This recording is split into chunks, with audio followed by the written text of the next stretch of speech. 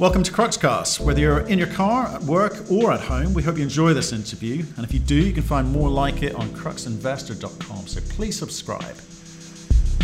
We speak today to Hayden Locke, CEO of Emmerson, their potash company. It's a space that not too many people understand or have looked at, but there's money to be made. So we talked to them about their project in Morocco. It's a good jurisdiction to do business in, and how their business plan is looking for the rest of this year and next. They have just released a feasibility study, so we talked to them about what next. It's obviously going to take a degree of financing. We ask where, from, how much, and when. Enjoy the podcast. Hayden, how are you doing, sir? Very well. Good man, good man. You're at home in London. How many Zoom calls have you done today? I've done three today. Excellent. And I've got a couple to go. Excellent. It's the new way of working. Well, look, if you don't mind, can you give us the 1 minute overview of the company for people new to this, and then we'll pick it up from there? Absolutely. We're developing a potash project in northern Morocco called the Emmerson project. Potash, for those who don't know, is predominantly used as an agricultural fertilizer, a source of potassium. So the project that we are looking at, the reason we think it's unique in the market is primarily around the fact that it's very low capital cost to production. And we can go into detail, as much detail as you like, as to why that has occurred. But really, in the global scheme of things for potash, most projects are very, very high capex, and as a result are very difficult to finance. So in the global potash context, we're very low capital cost, and as a result of our location, very competitive operating costs. So what we think is a very unique project has shown itself to be very interesting from an economic perspective as well. Okay, fantastic. Thank you for that. Can we talk about the market, the potash market? So can people, it's not a sexy sector in that not a lot of people can wake up in the morning thinking of potash. They might be thinking of gold or silver this week, but not potash. So can you just talk about the size of the market, who are the big buyers, and who are the big producers?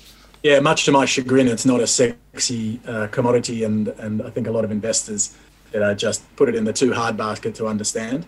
It is predominantly, as I said, used to play into that global agricultural theme, which is growing population, shrinking arable land. There is no science as yet, other than genetically modifying foods to increase yields without the use of fertilizer.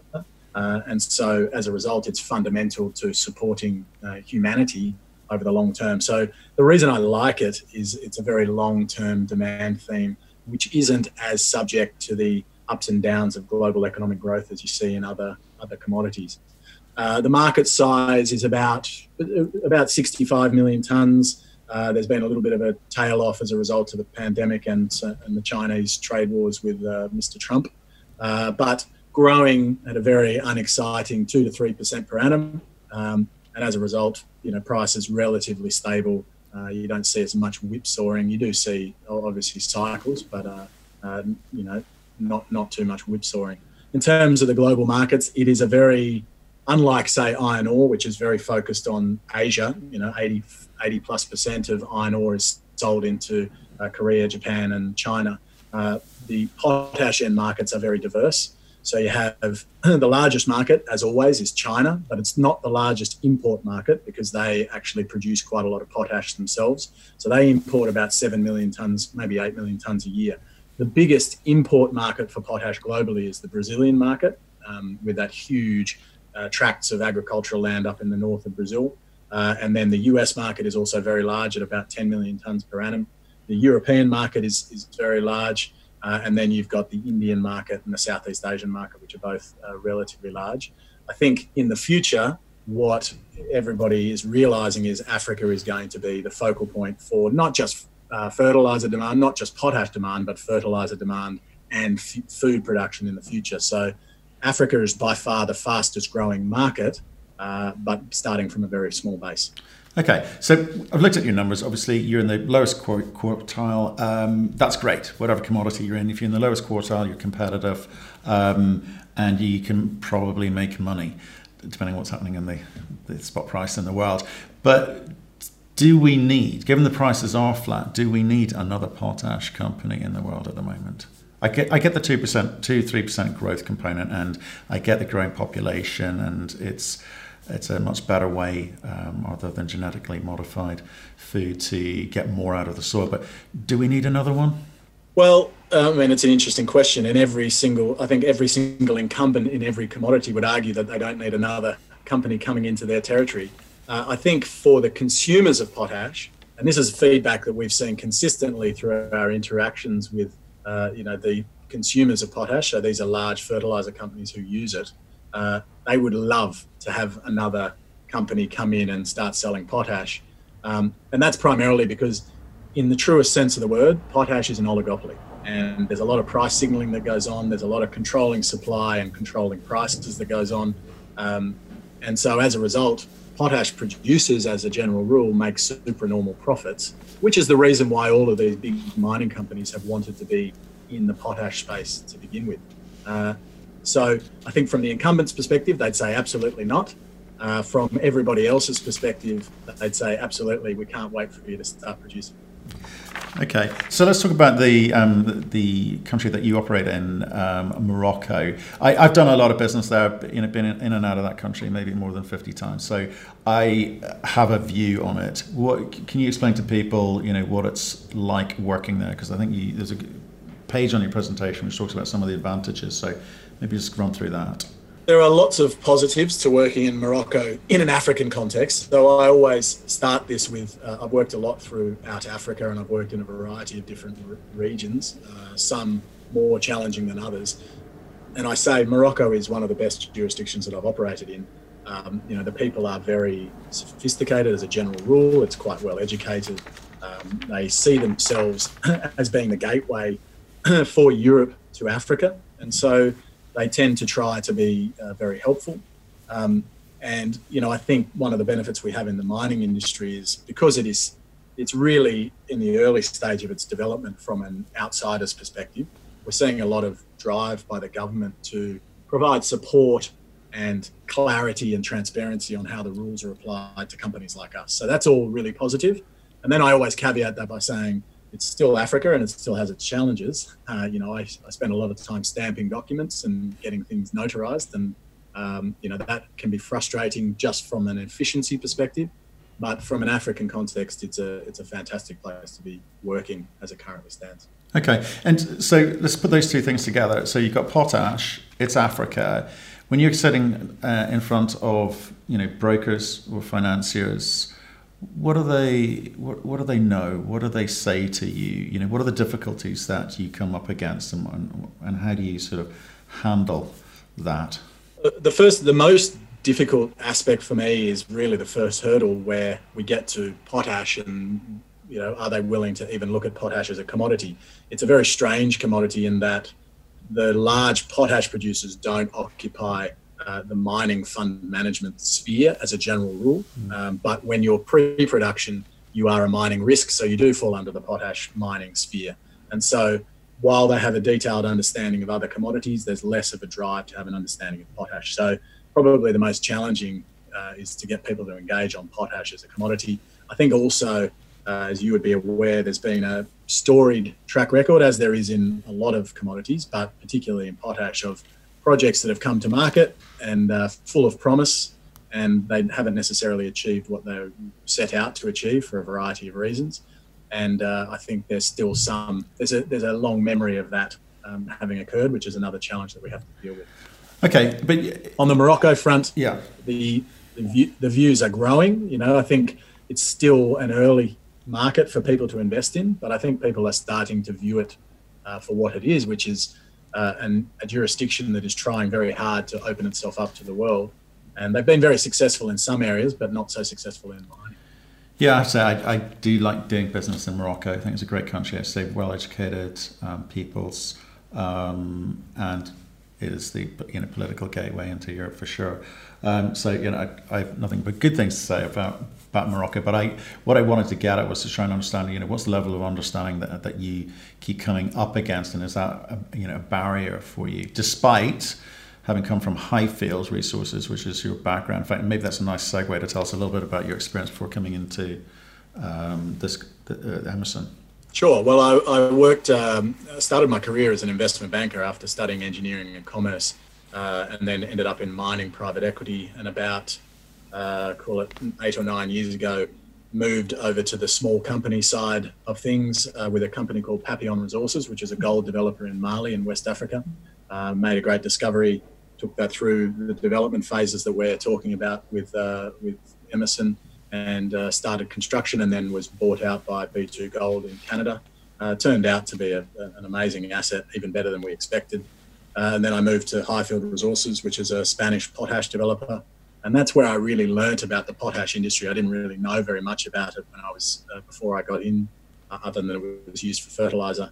And I think what we were forced to do with that project was really get a thorough understanding of the market, because we had a project which, when you held it up against every other project in the world on paper, didn't look as good as everything else. And so we needed to understand, well, are we wasting our money by putting more money into this project?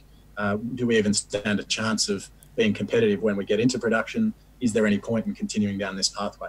And what we found was very interesting about the potash market. So that's a high level of my experience. I'm not technical, reasonably technical. We have very good technical guys, but I pride myself on being the commercial and technical bridge with a project, somebody who steps back and sees the broader commercial strategy. Okay, so I mean, if you're looking at the company, it's £40 million today. You've had, let's call it an erratic share price for the last 3 years, some real highs. Okay, the general trend is up, but it's some real highs and lows. And what were some of those moments? What was the market's expectations of you? Because, as you say, at this point you're a regular mining operation. When you get into production, you fall into the kind of chemicals area. So Papillon. I love the fact that it was Papillon. It's kind of like a butterfly effect here, really, isn't there? You're at that stage of growth at the moment where you're having to prove yourself as miners, and then that has to be all changed. So can you talk to me about what the current team's capability is in terms of that mining experience? Because that's what you're going to have to prove to the market. That's right, and I think that's probably the next phase of development is very much in the next phase of strategic development. And I've said this previously, potentially I'm not the right person to take us into construction and then into production. I'm certainly valuable in some circumstances just through historical knowledge of the potash market and strategy development, and the fact that I've got a fairly big network in the fertilizer industry now. But I think if we were to ask, okay, what's your key risk in the next phase of development? It really is execution, and execution is down to getting the right people in the right jobs. And so, we are a little bit chicken and egg situation where you need the financing to have the confidence to build out that team. And so, but the intention is very much to get the right people in the right roles. One of the benefits we do have is the chairman of the company, Mark Connolly, who I worked with at Papillon Resources, is a veteran of the mining industry and a veteran of the operational side, and he's been involved in the building of multiple projects. So he has a huge network of people that could potentially get involved when the time is right. But it's just about getting to the time. But what about today? To the time being right. What about today, Hayden? Who's on the team which is actually driving this thing? Because you don't have money. I know you've raised a little bit of money recently. So there's not a lot of money, but there's enough money in the kitty to get you to where you need to be. Because the running costs are quite low, looking at your numbers. But who on the team has been charged with doing what? With that money? I mean, what are you trying to achieve during this phase, this kind of growth phase within this mining phase that you're in? So the next phase, what we've now delivered the feasibility study, and I would say we are a small company, and so everything, I am integrally involved in everything that goes on in the company. It's not like I'm just sitting there and people are reporting back to me. I am involved in the weekly calls with the project team. I've been having a lot of engagement with the engineers, our external engineers and independent engineering firm while we're doing that work. We do have a very capable team that do all the various bits and pieces, but at the end of the day, we all sit together on calls, including me. And so realistically, it's me that's driving all of those various discussions going forward. We have, in terms of our project management side, we have a very experienced team. A gentleman named Nick Edmonds is our senior project director. He used to run Parsons Brinkerhoff in Africa in their projects team, a lot of underground mining experience. And then the project director below him is Jakob Zmuda. They've worked together extensively and they're a very strong team on the technical side. In country, we're led by Lassan Alabain, who's got a lot of experience in Moroccan mining. He was at Casbah Minerals and was involved in the permitting of the Casbah Minerals project. So we're very fortunate to have him. On the geological side, we have Enrique Sanz, who used to be in the Rio Tinto industrial minerals team focusing on potash. So he's our senior geologist, and he has a number of geologists working below him. And then from a corporate and strategic perspective, it's myself and Phil Cleggett, who worked with me at Highfield Resources. So we have together a shared 6 years in the potash industry, and he and I managed the financing process for Highfield Resources. So we've got that financing covered off, and we managed a lot of the strategic and corporate discussions around Emmerson. So as we currently stand, we have a very good mix for what we are, a lot of understanding. The next phase of development, we certainly need to skill up. There's no doubt about that. Okay, that's fair enough. Thanks for being so honest. We'll get on to the you've got a feasibility study that's just come out. So I want to talk about the numbers there, but before we do, I want to just understand what is it that you set out to do? Because like I said, it's a small company. It's $40 million, right? Not a lot of people, and in the context of all the other potash players, you're very small, right? So what is it that you set out to try to build, and where do you think you are today? And where do you see this thing going? I mean, you said you may or may not be the right guy to lead this going forward. But for shareholders today, what is the story that you're telling them about what you're going to achieve whilst you decide whether or not you're the guy to go forward with this company, and how are you going to get there?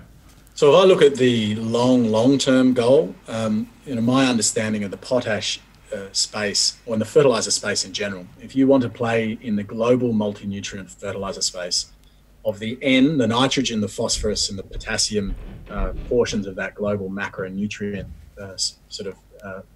market, nitrogen is relatively easy to enter. So it's just a function of having cheap gas and the money to build the plant. Phosphates or phosphorus is also relatively easy to enter. There's plenty of phosphate projects around that could be financed and brought into production. By far the most difficult portion of the NPK blend to get your hands on and to get a new mine for is the potassium. And that is mainly down to the capital cost of production. So when I started this, I had it in my mind, well, first of all, this is a very interesting project that we think has the potential to be low capital cost. And as a result of its location, we think it has the potential to be bottom quartile costs. That by itself is interesting enough for me to say we should spend some more money on that to understand whether or not there is an investment case to spend more money and build a small potash producing business. Now that we've got that information, the goal is very much around, okay, well, once we're in production, what's the next step? And the obvious thing is to try and build a mid-tier multi-nutrient fertilizer company. And so some of the groups that we're talking to about potential financing would help us achieve that. Goal. They would provide the nitrogen. We would then provide the potash, which is by far the most strategically difficult to access. And then if we look at the phosphorus, there's a couple of really good projects that we like the look of that recognise that our project is a very rare commodity in the global fertiliser space. So that's the big long-term goal. If I focus down just on short-term for me right now, my goal was always deliver a feasibility study, a very rigorous analysis of the project that confirms or refutes what we had always thought, which is this is a low capex, high margin, potentially potash project. And if we're wrong, we won't spend any more money on it. We'll move on. Life's too short to, just carry on spending money on something that doesn't work. Now that we've got a feasibility study that says that, okay, the next phase for me is deliver the next financing strategy that gets us one step closer to being shovel ready to go into. Okay, so give me some of the feasibility study numbers, and then we'll talk about financing, how you get that financed. So headline capex for the potash only project has come down by about 5% from the scoping study. So we're talking $387 million, including a contingency on that. We have also included a salt project in the actual feasibility study itself, which adds another $23 million. So we're talking a total capital cost of $410 million. That will produce peak production 810,000, average life of mine 740-ish thousand tonnes of potash over a 19-year mine life, and 1 million tonnes a year of de-icing quality salt that can be sold into the US de-icing salt market. Again, that capital cost number is among the lowest capital intensity projects in the potash space that you will find. The only one that's really even comparable is Highfield Resources.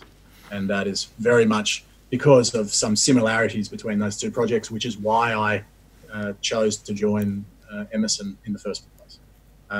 From an operating cost perspective, costs have gone up a little bit from the scoping study. So we're talking about $10 a tonne more on a delivered cost basis to our target markets.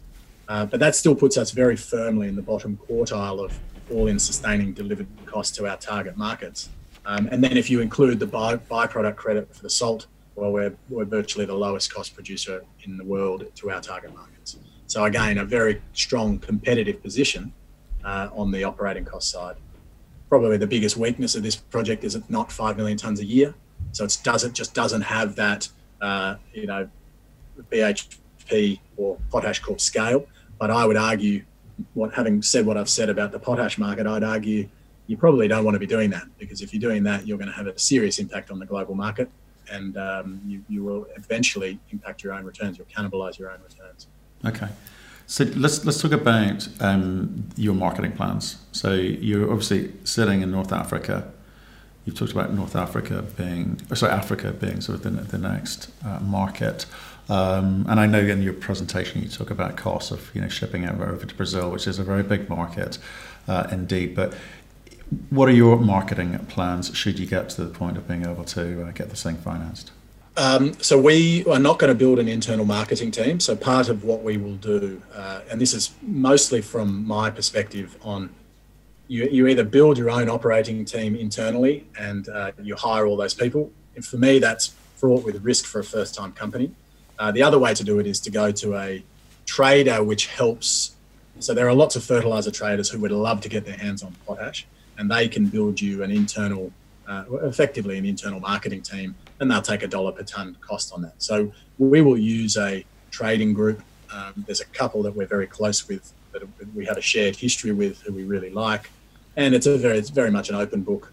Okay, they'll tell us exactly the price. They'll show us all the costs of the transport and logistics, and they make a margin on top of what we get. That's the intention in terms of the business side of it. In terms of where we're going to sell, going back to, how are our operating costs competitive?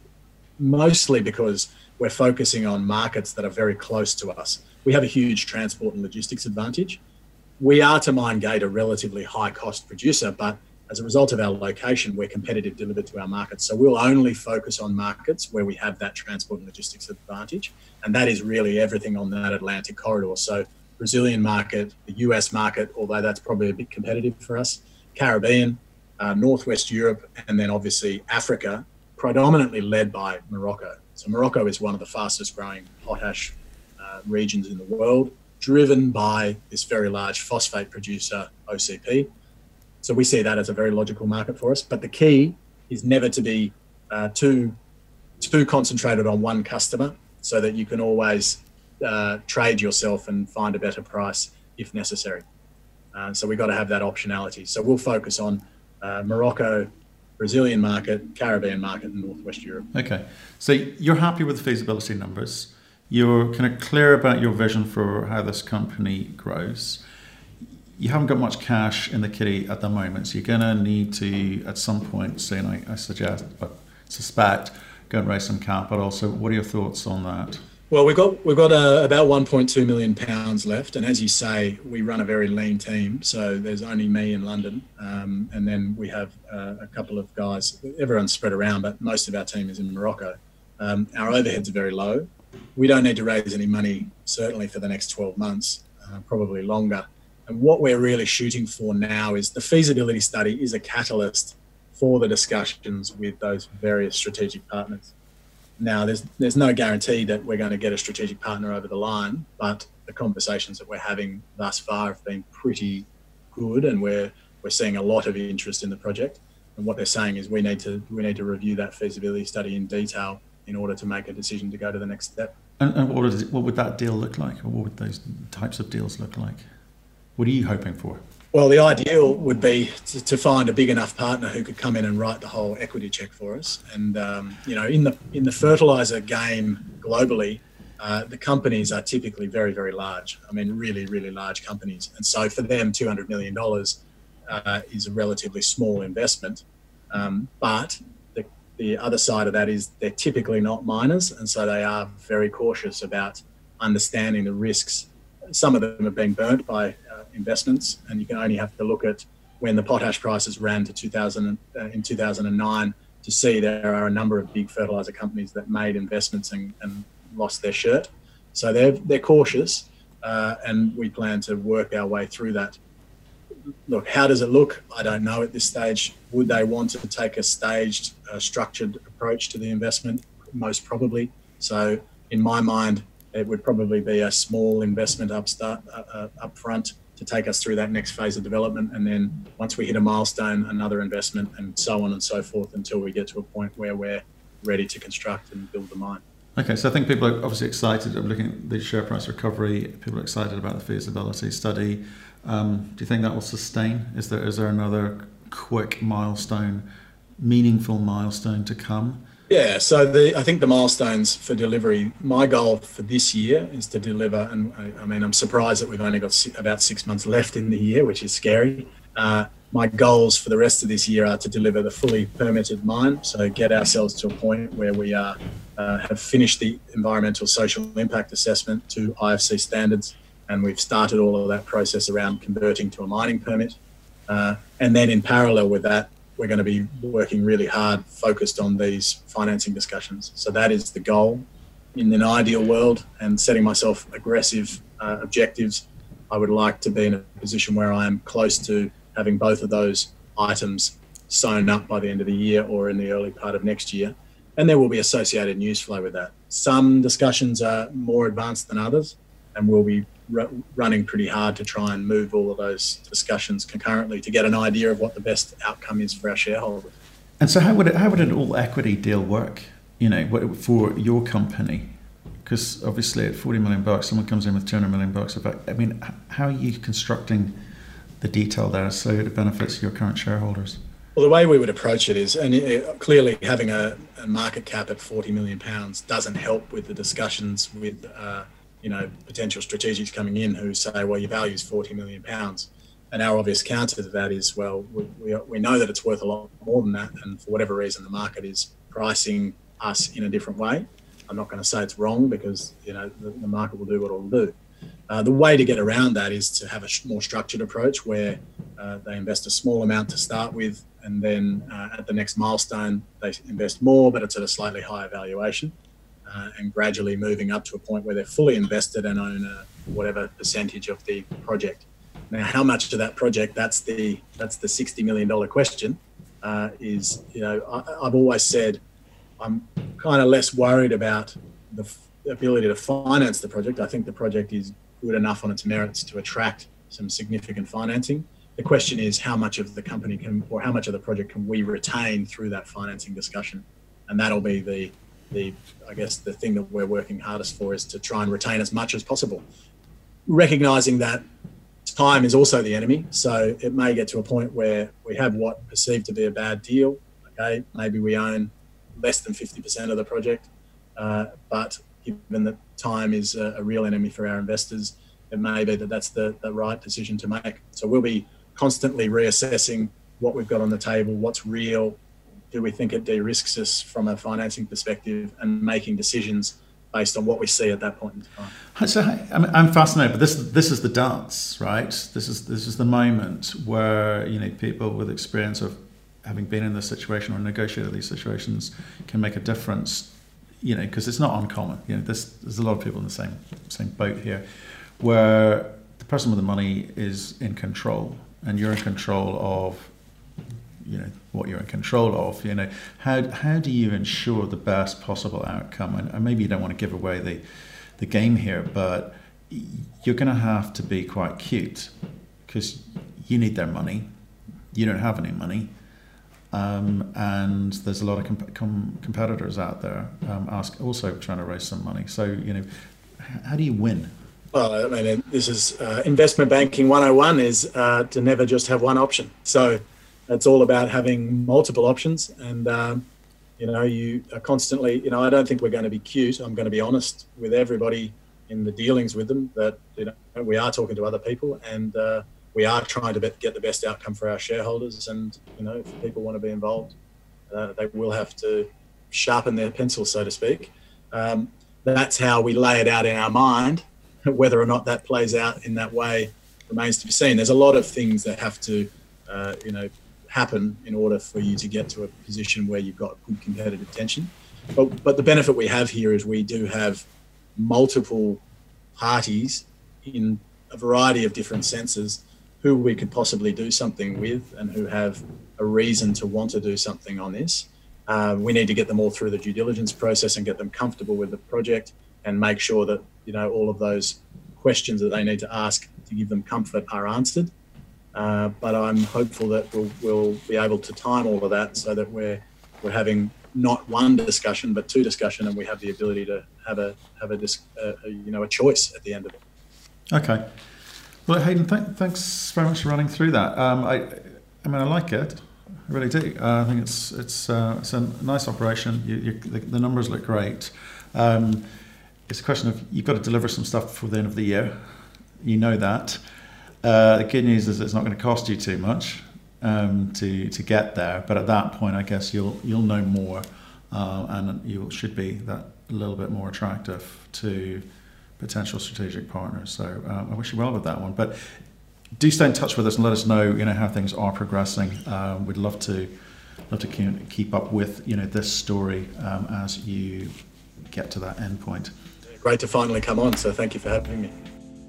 Thank you for listening. If you've enjoyed the interview, why not subscribe to Cruxcast or our website, cruxinvestor.com, and of course our YouTube channel, Crux Investor. Plus you can catch us most days on Twitter and LinkedIn. We really love getting your feedback, so please keep it coming and we'll speak to you again soon.